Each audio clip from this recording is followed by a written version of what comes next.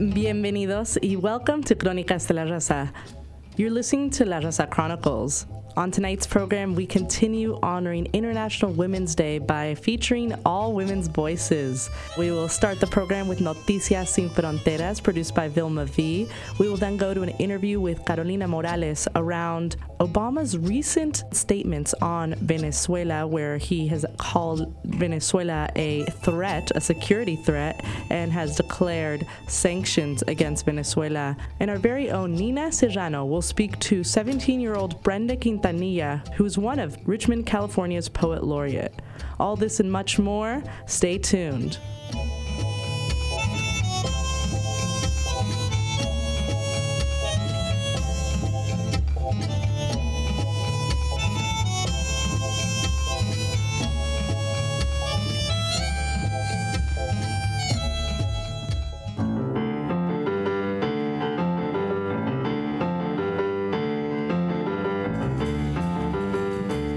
Buenas noches, this is Vilma V with Noticias Sin Fronteras, news headlines without borders from America Latina for the week ending March 8th. Venezuela. Tensions between the United States and Venezuela continue to rise as both countries announce new measures illustrating the deteriorating relationship. This week, President Obama issued an executive order declaring a national emergency with regards to Venezuela. And last week, the Maduro administration ordered the U.S. to cut its diplomatic staff stationed in Venezuela to less than 25 people. The U.S. has targeted at least 7 Venezuelan government officials with sanctions for alleged human rights violations, including the head of the Venezuelan police and the Director General of its National Intelligence Service. The Maduro administration has banned a number of U.S. citizens from visiting the country, including former President George Bush and former Vice President Dick Cheney. Venezuela charges the U.S. with hypocrisy on the issue of human rights, and in particular, the mass repression and incarceration of Afro-descendant communities in the United States. Mexico. The mothers of Ayotzinapa's 43 missing male students headed an International Women's Day march last Sunday in Mexico City. The march was held the day after an event titled Women in Ayotzinapa, where the mothers of the disappeared students spoke about their experience and publicly vowed to continue their search for justice in the matter. Carmen Cruz, the mother of one of the missing students, stated, quote, "We want to make it very clear to the federal government that we are not afraid. That is why we ask people to continue uniting and organizing, because they know where our sons and daughters are, and if they have not found them, it's because they have not wanted to." The case of the missing students has ignited a firestorm across Mexico, with protests and demonstrations occurring on a weekly and sometimes daily basis, particularly in the Mexican state of Guerrero, where the airport has been shut down several times. Last week, the Mexican Attorney General Jesus Murillo Caram was removed from his office. Activists continue to demand the resignation of Mexican President Enrique Peña Nieto. Argentina. A joint investigation by European media outlets, The Guardian, the BBC, Le Monde, and others, has uncovered a cache of documents revealing HSBC Bank secretly helped clients funnel billions of dollars to offshore accounts in order to evade government taxes. Argentina is seeking to repatriate billions of dollars from the bank, which were held by Argentinian individuals and companies in Switzerland through an HSBC subsidiary in Geneva. It is seeking an international arrest warrant for an Argentine accountant living in the UK, Miguel Abadi. He allegedly funneled over $1 billion offshore through a single London-based investment fund. The Argentinian officials were given the data on the secret Swiss accounts through the efforts of the French government, which had received the information from HSBC former employee and whistleblower Hervé Falciani. Brazil. Brazil's Supreme Court has approved the investigation of dozens of politicians for their alleged involvement in a kickback scheme at the state-run oil firm Petrobras. Investigators allege private firms paid government officials in order to receive lucrative Petrobras contracts. While the 54 people accused of taking bribes include a former president and the speakers of both chambers of commerce, President Dilma Rousseff has been cleared of any involvement in the scheme. Under Brazilian law, politicians and cabinet members can only be tried by the Supreme Court.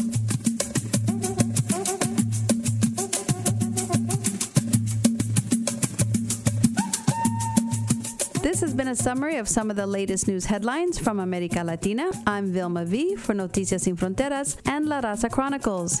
If you have a news item or feedback that you would like to share, email us at larazachronicles@kpfa.org.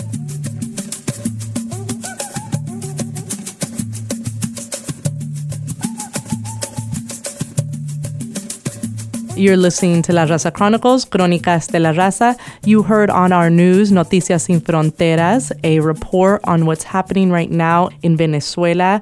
Obama has recently announced that he will push for sanctions against Venezuela. He's also declared Venezuela a threat. We have on the line with us Carolina Morales, who is from Venezuela and has been doing a lot of work to raise awareness and reframe the mainstream discourse around Venezuela. She has been putting on an important event at the Center for Political Education in San Francisco, and this event is called A Dos Años de la Siembra de Chávez. 2 years after the death of Chávez, it's looking at what has happened, what are the ways that people have gained and benefited from Hugo Chávez's work in Venezuela, and where is Venezuela now, not just from what we hear on the news, but really hearing from the voices of people on the ground in all sectors. Thank you so much, Carolina, for joining us. Thank you so much for inviting me, Julieta.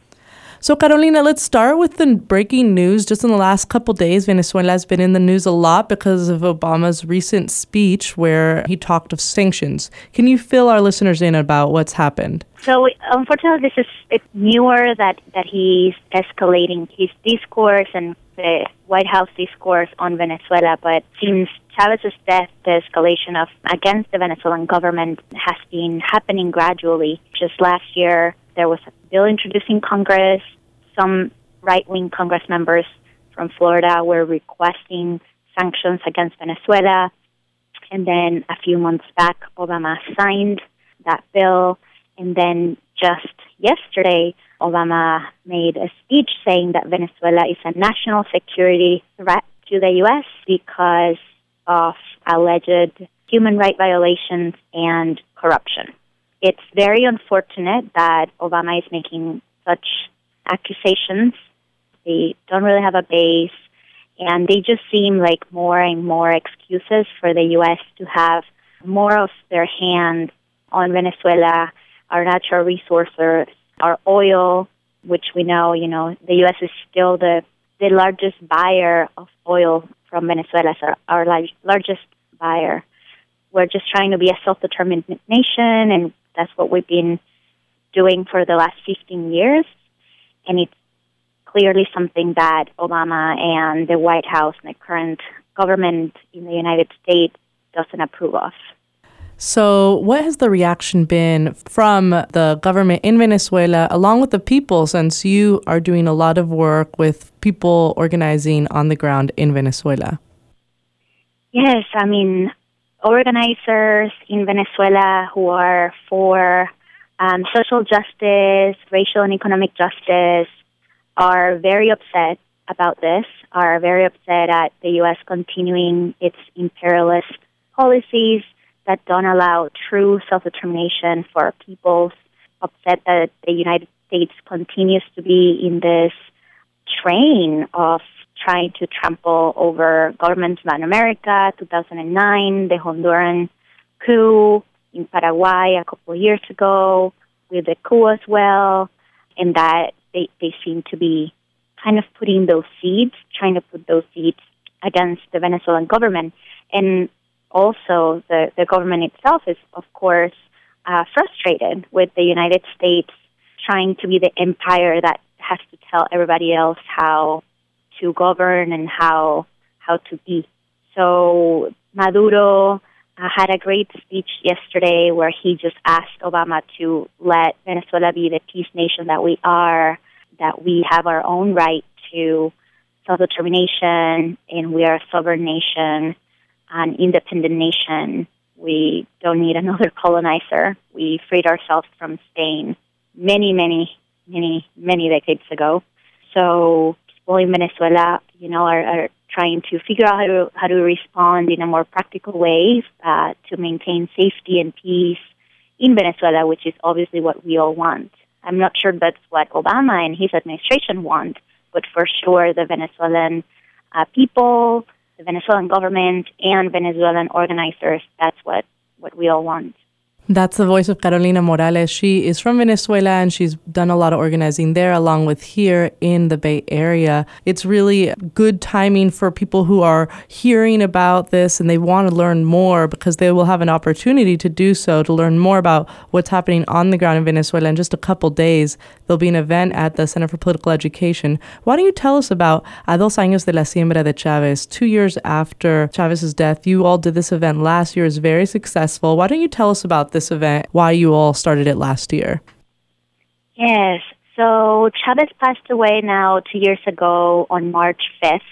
Hugo Chávez is a great leader, not only for the Venezuelan people, but also for all of Latin America and all of the countries in the world that have been fighting for independence, self-determination, racial and economic justice for everybody. And his passing, it's very, very sad for many of us.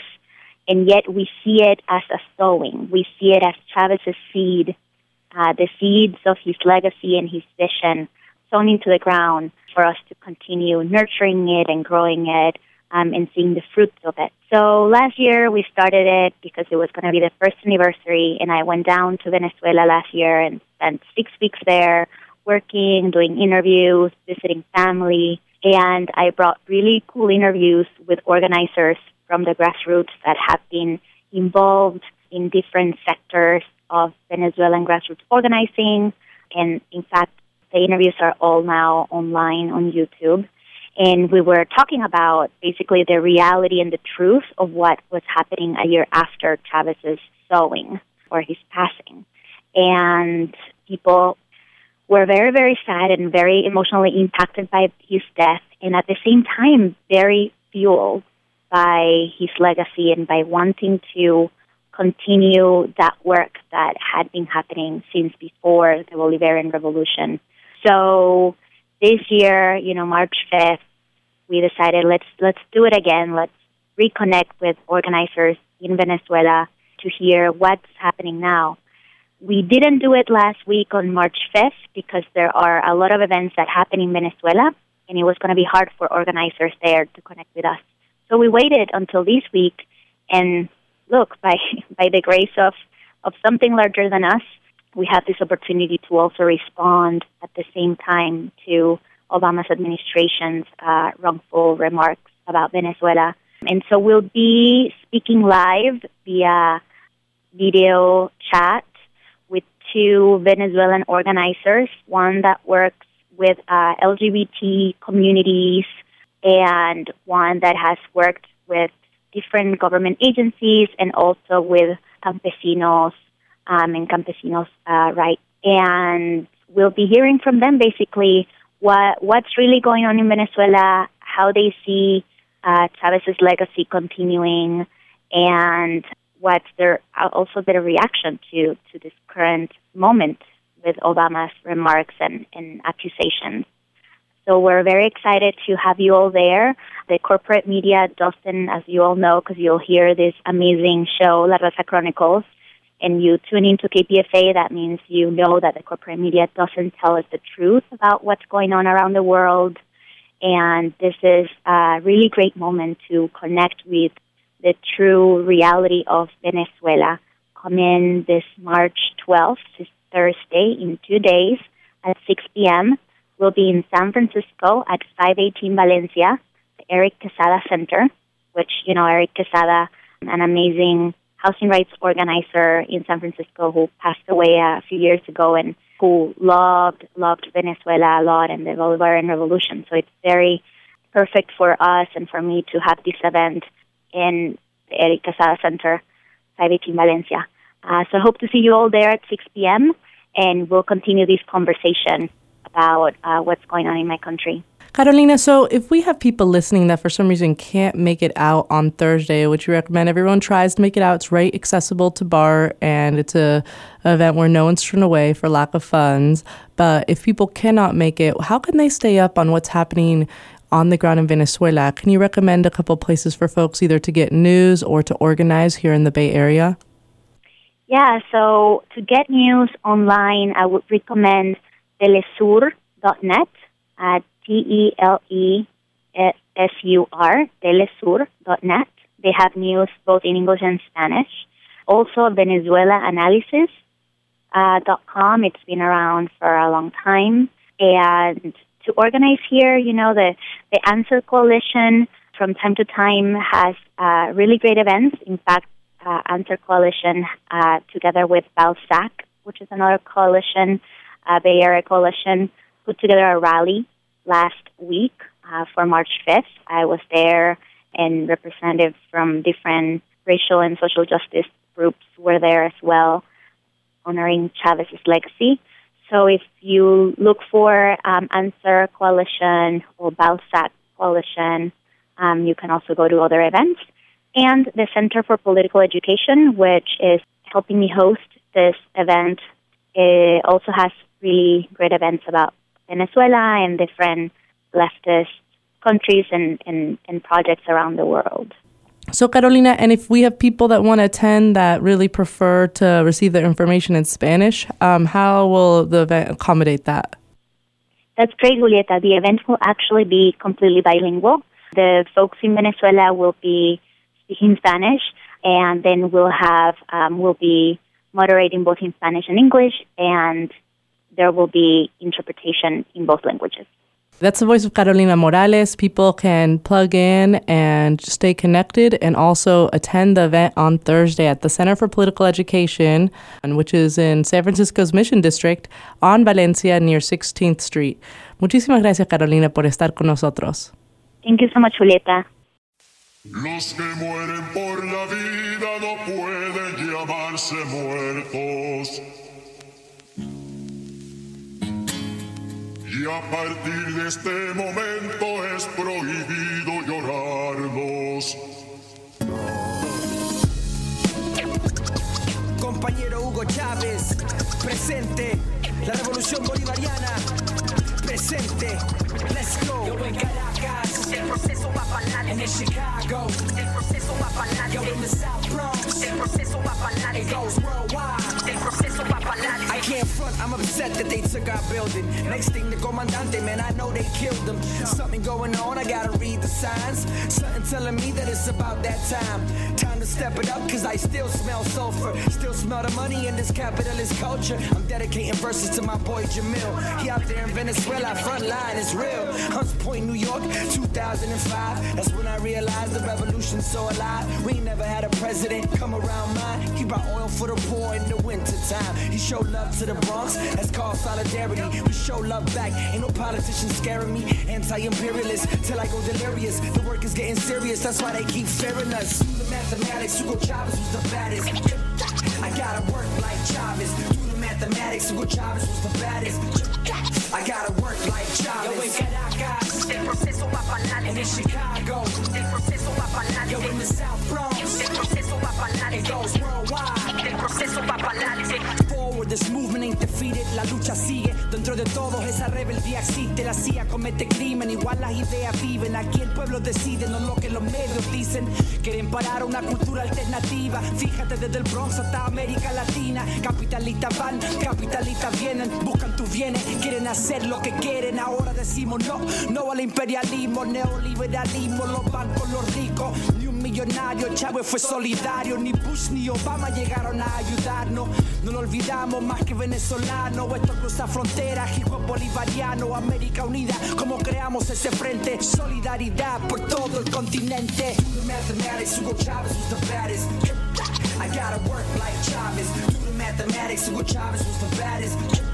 I gotta work like Chavez. Yo en Caracas, el proceso va para adelante. En Chicago, el proceso va para adelante. Yo in the South Bronx, el proceso va para adelante. It goes worldwide, el proceso va para adelante.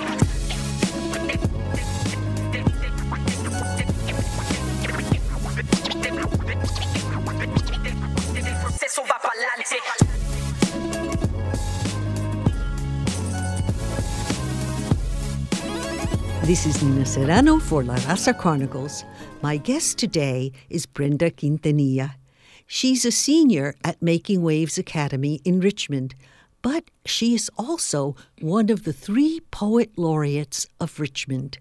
Bienvenidos to La Raza Chronicles, Brenda Quintanilla. Thank you for inviting me. It's a pleasure to have you. Well, my name is Brenda Quintanilla. I'm 17 years old, and I am a senior at Making Waves Academy. I'm currently one of the 3 poet laureates of Richmond, along with Lincoln Bergman and Dante Clark. It's been a really fun experience so far, and I'm really looking forward to what we accomplish in the future. Well, what have you been doing as poet laureate? Well, currently we're working on a project that we're planning, and it's similar to guerrilla-style performances. So we're planning to choose different locations in Richmond and decide on a certain topic to present on and perform, and then have a discussion. So that's something that we're planning at the moment. And also we're planning a citywide event, kind of an opening for the poet laureate so that people can get to know us and really see what we're working towards. What has your experience been? It's actually been pretty interesting. I had never done something like this before. It's an honor to be one of the poet laureates. When I found out I was poet laureate, I was really shocked. I mean, I wasn't really expecting that I would get the role at such a young age because it is such an honor. So far, it has been really great getting to know Lincoln and Dante. Lincoln's really wise about different things, and I feel like I can learn a lot about him from all the stories he tells me.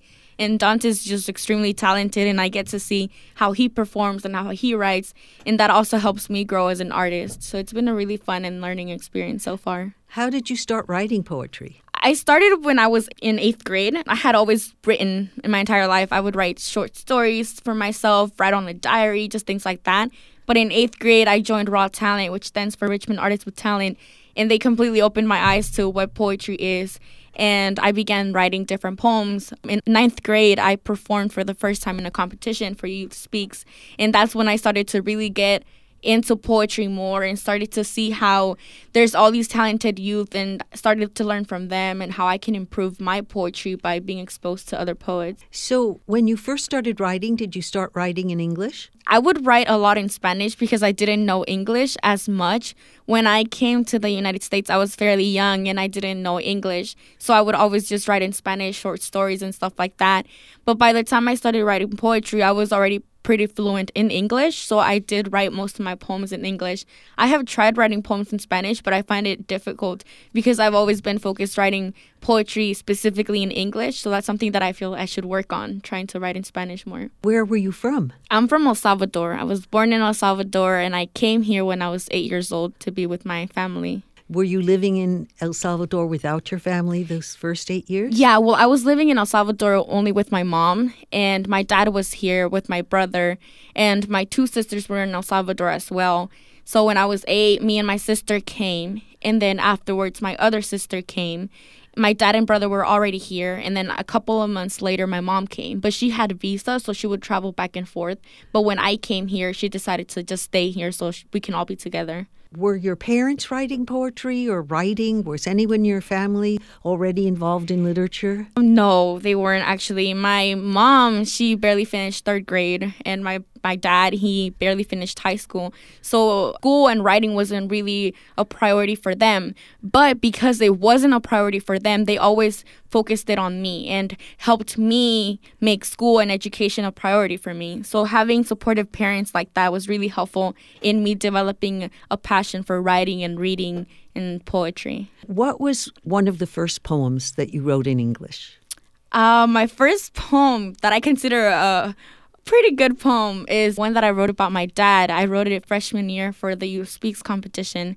And now looking back at it, I'm like, wow, I have come a long way, because that poem, back then I thought it was amazing. And now it's like, oh my God, my poetry has improved so much over time. Can we hear one of your more recent poems? And then after we hear that, would you dare to read us that early poem about your dad so we can hear what the growth was? Okay. Actually, I just wrote this a little bit ago, and it's for the Youth Speaks competition that's coming up. It's called The Dream Is Now. For many centuries, those with a shade of brown, loud accents, and tilted last names had to jump from bus to feet, from feet to bus to get on another bus. that would leave them 5 blocks from school. Kids who were supposed to be on the playground during break spent that time in the classroom doing homework because there was never enough time to do schoolwork at home. Teachers always asked them, why not take a break and go play? But the students were always too embarrassed to admit that after school they had to help their parents plant tomatoes, so their homework would not be done if a break was taken. Kids were supposed to have toys and cars and backpacks, but the only toy a migrant worker had were the tools he used to dig up the crops. The only cars he owned were the tractors his father bought after 25 years of saving money. And the only backpack he had ever had was the plastic bag he stole from a customer. After so many years of this routine, up by 5 a.m., out of school by 3, work until 10 p.m., these kids grew tired. So they hopped on a truck and began to dream. Meanwhile, kids in America were waking up at 8 a.m., getting home by 2 p.m., and spending the rest of their day sitting on the porch eating grapes with a book in their hand. Maybe that's why their graduation rates are higher. Well, I am sorry those kids on the field spending their lunch break finishing homework cannot afford books. Even worse, cannot afford a backpack to even place those books in.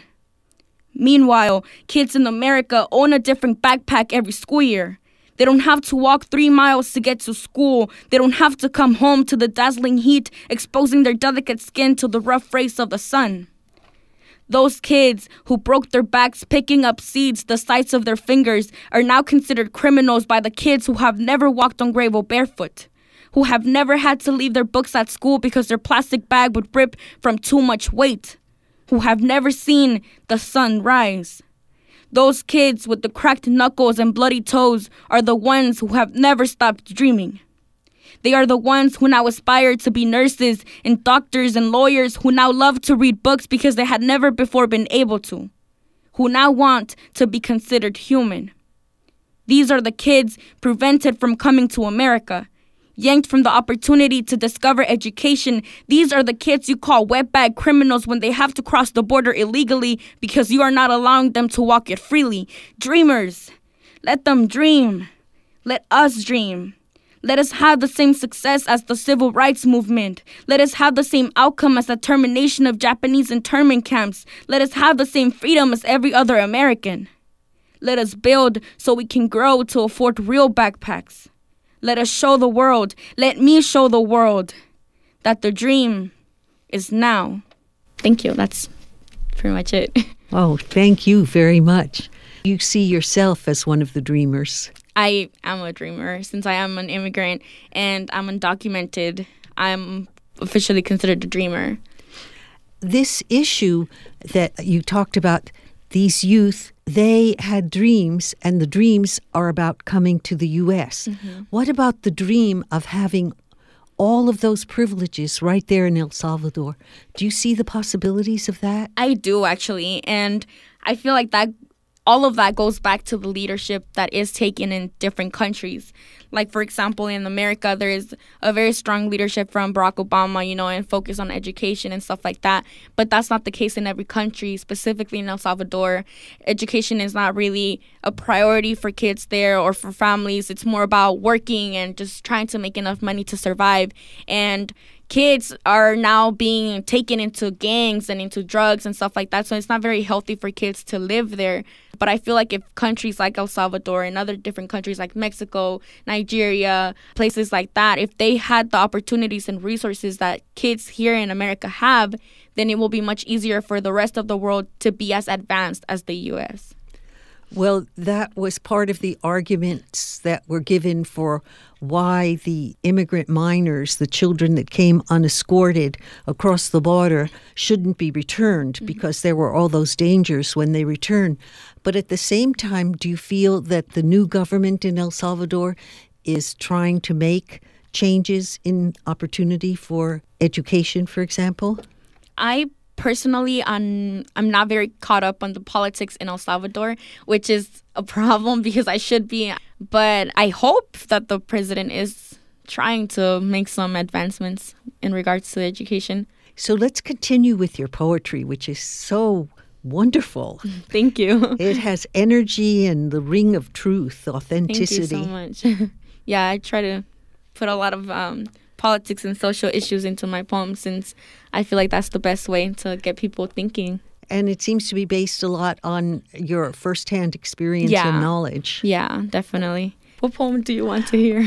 Well, you choose what you are going to do maybe at the contest, at this competition. Well, that's the one that I'm hoping to do. Oh, you just get to do one? Yeah, but I just wrote it, so I'm still waiting on feedback from Molly, which is our raw talent director, so I can improve it more for the competition. This is basically my first rough draft, and I'm sharing it with you all. So you can see that it takes a lot to put a poem into paper, but then also it takes a lot to share it when it's not finalized or when it's not polished. Well, thank you for sharing. That's very brave and thank you. Very kind of you. Thank you.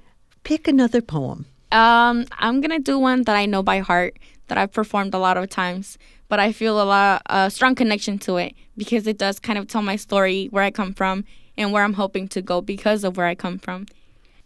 This poem is called White Pickup Trucks, and it basically explains where I come from and where I want to go in life. 6 a.m, and I was ready to hop on the back of the white pickup truck. Ready to leave the 8,000 square miles of my country, 14 states of El Salvador. First night, I slept on a thin bed of sand with the rock as my pillow and the wind as my blanket. No teddy bear by my side this time. Crossing rivers, jumping fences, and hiding behind rocks. Just a little 80-pound girl with only 8 years of experience in life, expected to pass the brutality of La Migra. Expected to jump on moving trains, to roll down long steep hills, to run from the cops in charge of not letting any of my kind go through. We had to hire a coyote. Had to find shelter for 2 months. But the only homes we'd find were wretched shacks and leaf-topped cabins. As we ran through the bumpy desert and snuck through the poisonous trees, a single shriek pierced my eardrum. It was a young woman who labored for air because she didn't have her inhaler. A man offered his arm, but she refused to slow him down and said, "You go on without me. I los alcanzo." But she never made it. Everyone else reached California, land of the free. 7 years later, and this land still doesn't offer its freedom to the ones on the back of that white pickup truck. John Locke once established the 3 natural rights given by God, but now I establish the 3 natural inequalities given to my people by the government. 1. We still struggle to get A's in high school, but we can't even apply to college because we don't have the required documentation. 2. We don't have enough money to go to a doctor's appointment because we don't got health insurance, so we stick to basement band-aids and back alley abortions. 3. We worry we'll get a phone call confessing that our sisters and brothers have been deported back home. And since I rode on the back of dirty, old, rusted pickup trucks, I'm to be considered an alien. But I never realized I arrived from outer space. My hallways are empty and my doors are closed simply because I don't have a green card to show that I'm American. But one day, I will be working for Washington, D.C. Federal Court and Administration for Equality. So when you see me become the first undocumented Salvadorian as the President of the United States, I will hold the key so that everyone can see that I'm not ashamed to have written on the back of white pickup trucks. All the doors will be opened, all my hallways will be filled with hopeful immigrants, and the only thing deported will be injustice. Thank you. You just heard Brenda Quintanilla, Poet Laureate of Richmond, California. That was a wonderful poem. Thank you. Of course, there are many people who have just that fear all across the United States. Mm-hmm. In fact, all across the world, there's this great movement against immigration. Yeah. People being so afraid of new people coming to their countries. Mm-hmm. What do you feel about that? I feel like it's a struggle everywhere. People just trying to find better opportunities in different places because they're not offered with good opportunities where they are. I mean, it's in many different countries, China, Afghanistan, just different countries in Latin America, Europe, Asia. And it's just people trying to find better resources and opportunities elsewhere. And of course, that's been human history since we first appeared in Africa and then immigrated all over. Yeah. What other poems do you have for us? I guess one that I really like is one that I wrote about my sister. It's called Amarte a la Antigua, because there's a song called Amarte a la Antigua.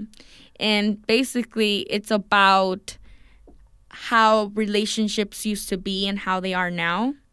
And for me, it's very true to see the change in the way that people choose to have relationships with one another and communicate with one another. Okay, so it's called Amarte a la Antigua. Anna, you used to send him poems to conquer his love. Used to ride bicycles to the inner part of town just to get a glimpse of his caramel eyes, tanned muscles. Used to pass notes in class to get his attention, to get him thinking that you're thinking of him. He used to shed his love through purple lilies, showed his care through song dedications at school talent shows, used to offer his sweater if the wind was too strong. But now, he offers to remove it if your breasts look big enough, if your butt seems firm enough. Now, he offers dirty breakup letters if you don't give him head or a nice purple hickey, if you don't let him rip your virginity like he ripped your clothes. Now, he offers punches for all the times you've said no to him, for all the times you took too long doing your makeup, for all the times he thought you were cheating on him because you got home late from work, for all the times you seemed too strong to be his woman. He used to offer you a ride home after eating at Denny's, but now he offers to drop you off in the closest prostitution bar because that's where he thinks you belong. Big sister, you no longer have to live this way. You don't have to deteriorate your expectations for a man that couldn't reach them. You're 30 now, not the 15-year-old who used to doodle his name in the back of her notebook. You were in love. So when the crucifix appeared on the pregnancy stick, you thought God would protect you, that our mother would baptize your son. But instead, she forced you into wedding vows. You thought your love would grow into a man as a boy grew within you, but he showed no pity as you washed his clothes, massaged his feet, back aching so much you felt like you were back in the farms picking tomatoes. And as he enslaved your love for him, a little boy was born, 7 pounds, 6 ounces. He was as small as the last present your husband gave you, but he was a bigger man than your husband could ever be. Your home was a cracked rock. Every time he punched you, every time he cheated on you, every time he made his way into another woman's bed, you were the one shattered. Before he met you, he was broken too. Not by a woman, but by his father. Constant beatings, yelling, name-calling. He tried to burn the ashes of his past, but when he married you, he only made the flame bigger and blamed you for getting burned. Maybe that's why 50% of marriages end in divorce. Maybe that's why love no longer reigns over our hearts, but rather ignites the heat in our hormones to keep us lusting. Because when a man feels powerless, he'll do anything to make you weak and bring you down to where he wants you to be. When we spend all our time trying to weld a metal heart, we forget to tend our own. Anna, you know better now. I see you melting the iron, breaking the chains of forced love, becoming the woman you always wanted to be. Big sister, write your own name on the back of that notebook. Cover your shoulders with your own sweater. You can fall in love all over again, but this time with yourself. You just heard Brenda Quintanilla, Poet Laureate of Richmond, California. These are wonderful poems. Thank you so much. Has your sister heard that poem? Yeah, I shared it with her. And what did she think? she was overwhelmed with, I don't know, like happiness, I guess. I don't know, that I had written about her. So what's your process in writing? Do you just write when you're in the raw program, that is with teachers and prompts, or do you write at home and on the bus or in the middle of the night, or what do you do? I write a lot when I'm feeling stressed or when I'm feeling like I need to express myself with myself, not just with someone else and confiding with someone else, but just letting my feelings out. And the only way for me to completely let my feelings out is by writing and expressing myself through paper, because there's no one asking me questions. There's no one telling me, oh, well, you should feel this or well, you should feel that. It's just me expressing myself. And I wish I had more time to write more, but I am very involved in school and also outside of school, since I am still in high school, the college process and being in sports and just being in different clubs. It's really hard to balance all of that. But when I do have time to write, I do write little bits and pieces, but nothing final. But when I do write something final that I would like to perform or that I would like to compete or just something like that to make it public, it's a longer process. So first I just start off brainstorming different topics, and the way that I usually get inspired, if I don't feel inspired yet, is by looking at other people perform. So I'll go on YouTube and search up different performers. I'll watch some of their performances, and then as time goes by, I start getting ideas and I start getting motivated.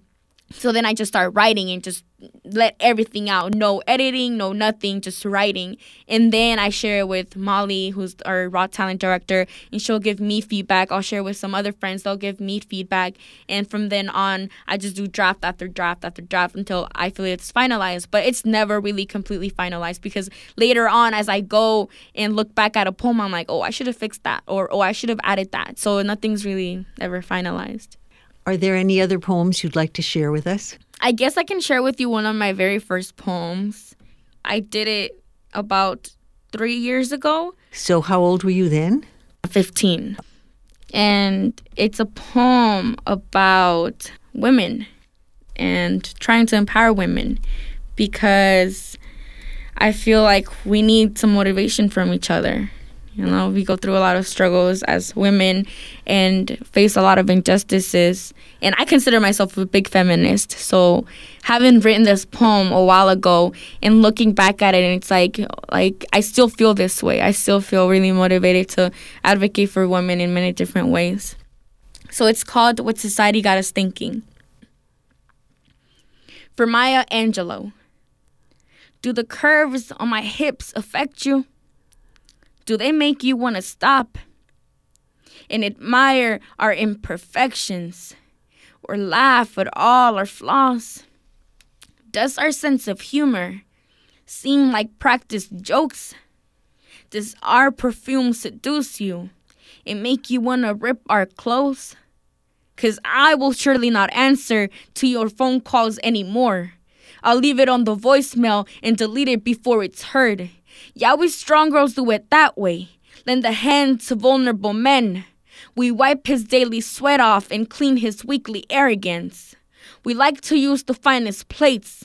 And when we see that broken glass of water, we buy a new one, fill it out, drink it all, and pass the bottle. Because you see, useless men, always replaceable.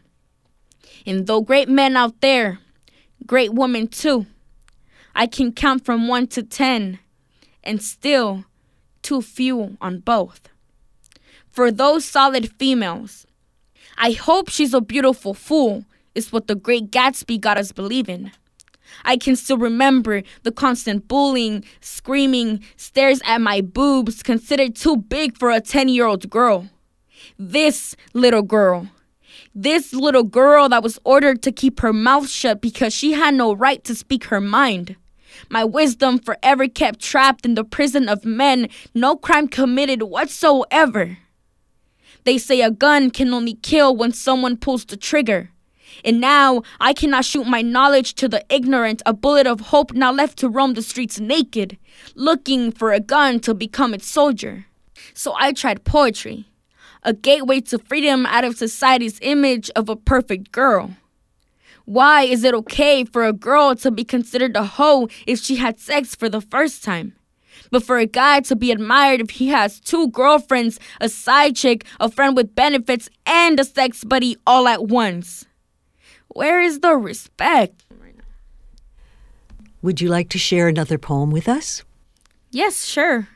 It's one that I wrote for the Reset Foundation. They had a fundraiser. That program is basically a program that will allow youth who are meant to be sent to prison to receive different alternatives and to keep receiving emotional support, educational support, and things like that, as opposed to getting sent to a juvenile hall where they are not going to get all those resources and instead are going to get dehumanized and just have their mentality changed in a negative way.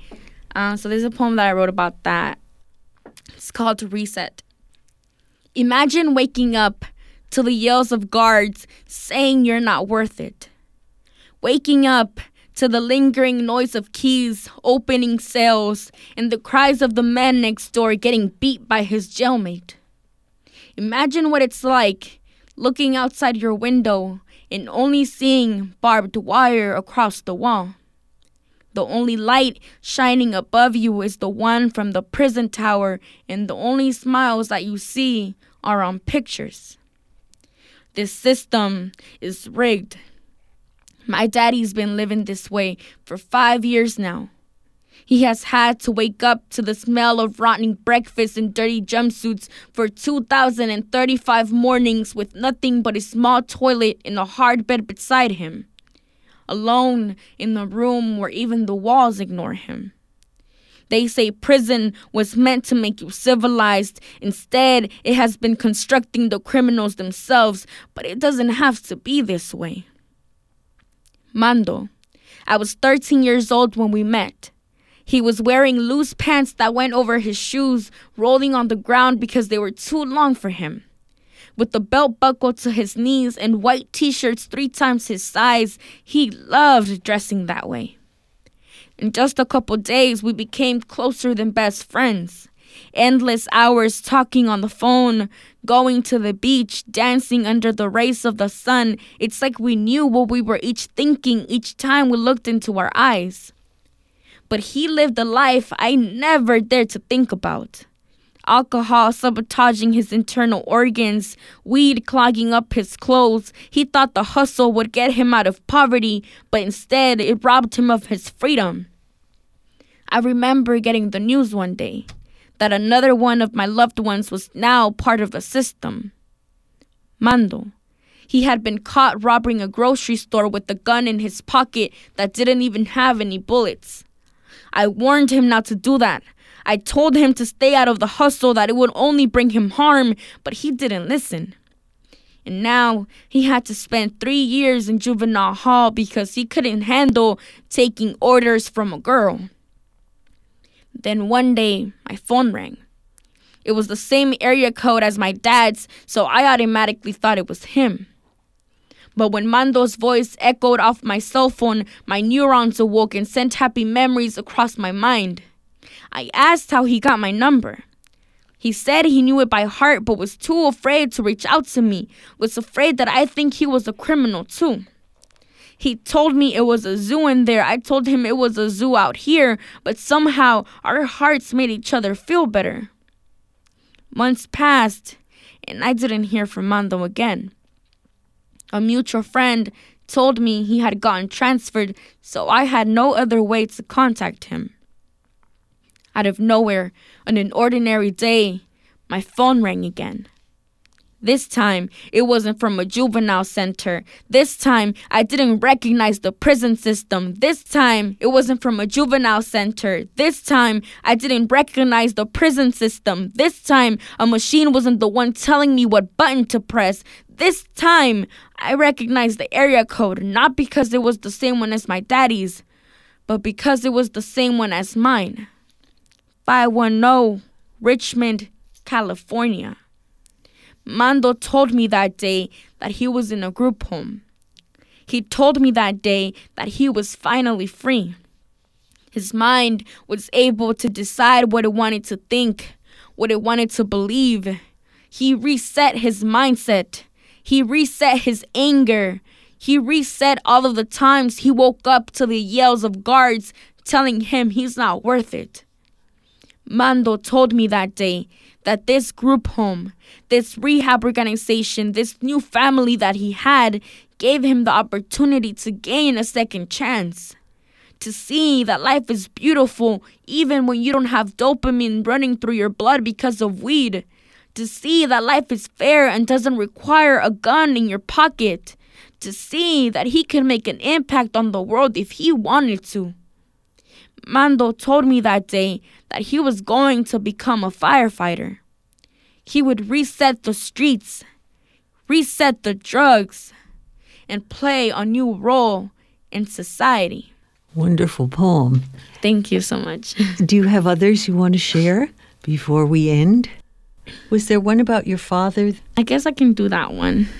So this is the very, very, very, very first poem I wrote and competed with at Youth Speaks. It's about my dad, and it's called My Favorite Song Reminds Me of You. So this poem, some parts of it I used for my immigration poem, The White Pickup Truck, because I felt like they were connected in so many different ways. So you might hear some parts that are similar. It was like waking up to my favorite song. It was like my iPod stuck on replay. Replay the day St. Quentin stole you from me. A day after my birthday, worst present in my life. You replay it all. Press pause for just a split second. The day I was born, you took me into your hands and looked at me in the eyes. I had your same lips, thin like a rose petal. Same nose, well-shaped and pointy at the top.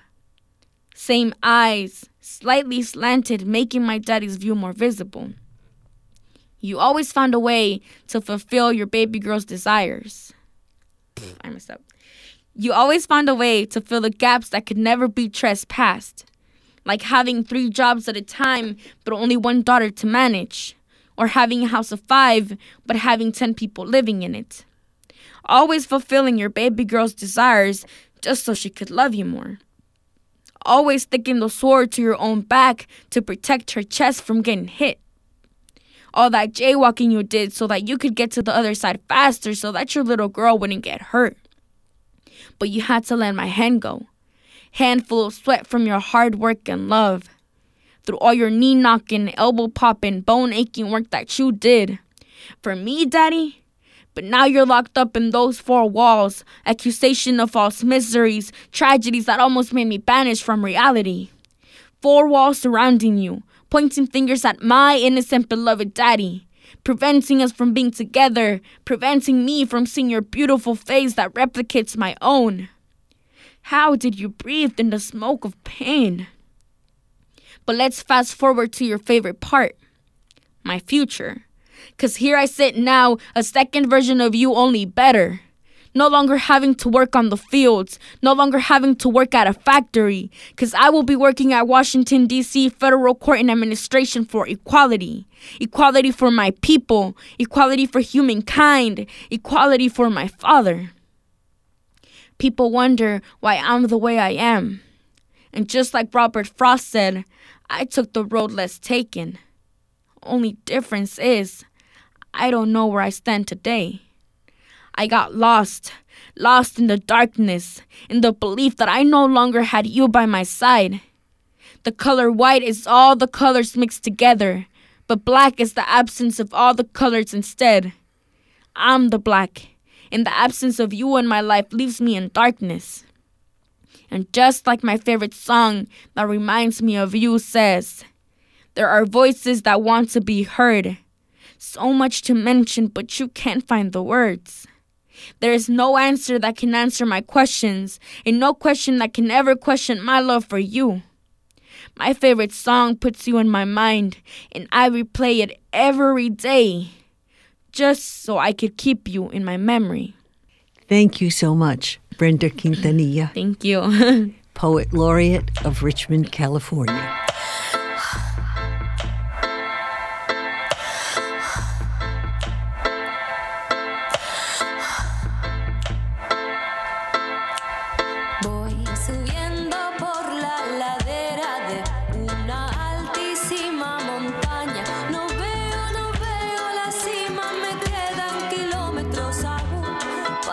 llegar.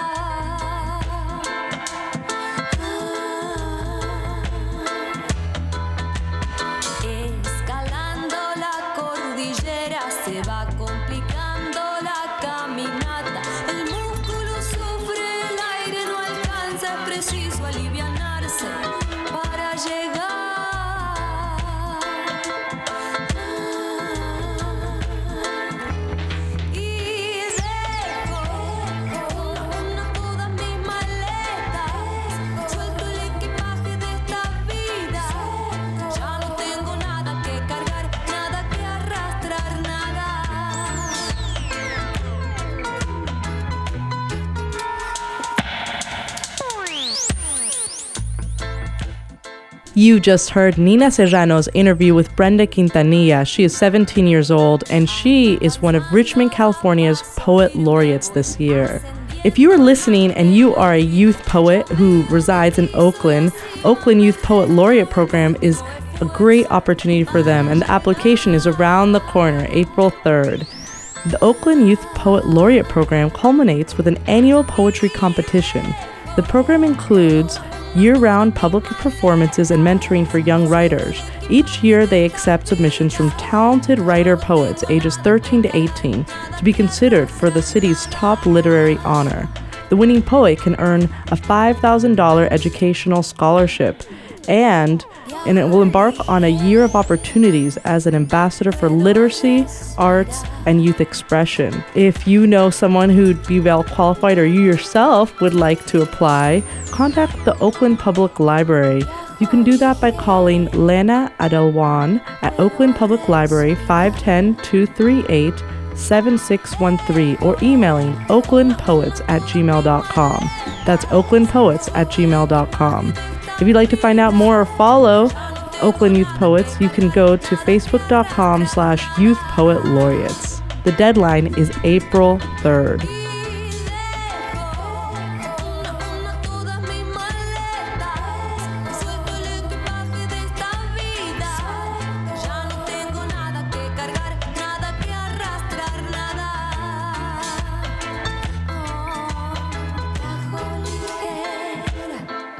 You've been listening to Cronicas de la Raza, La Raza Chronicles on KPFA 94.1 FM in Berkeley. If you would like to listen to this program again or share it with others, you can go to the KPFA website or look for us on SoundCloud.com. Just search for La Raza Chronicles. Remember to also like us on Facebook for the latest noticias, arte, música y cultura con un sabor latino. That does it for us this evening. Tune in next Tuesday at 7 p.m. for more of Crónicas de la Raza, La Raza Chronicles. Hasta la próxima y buenas noches.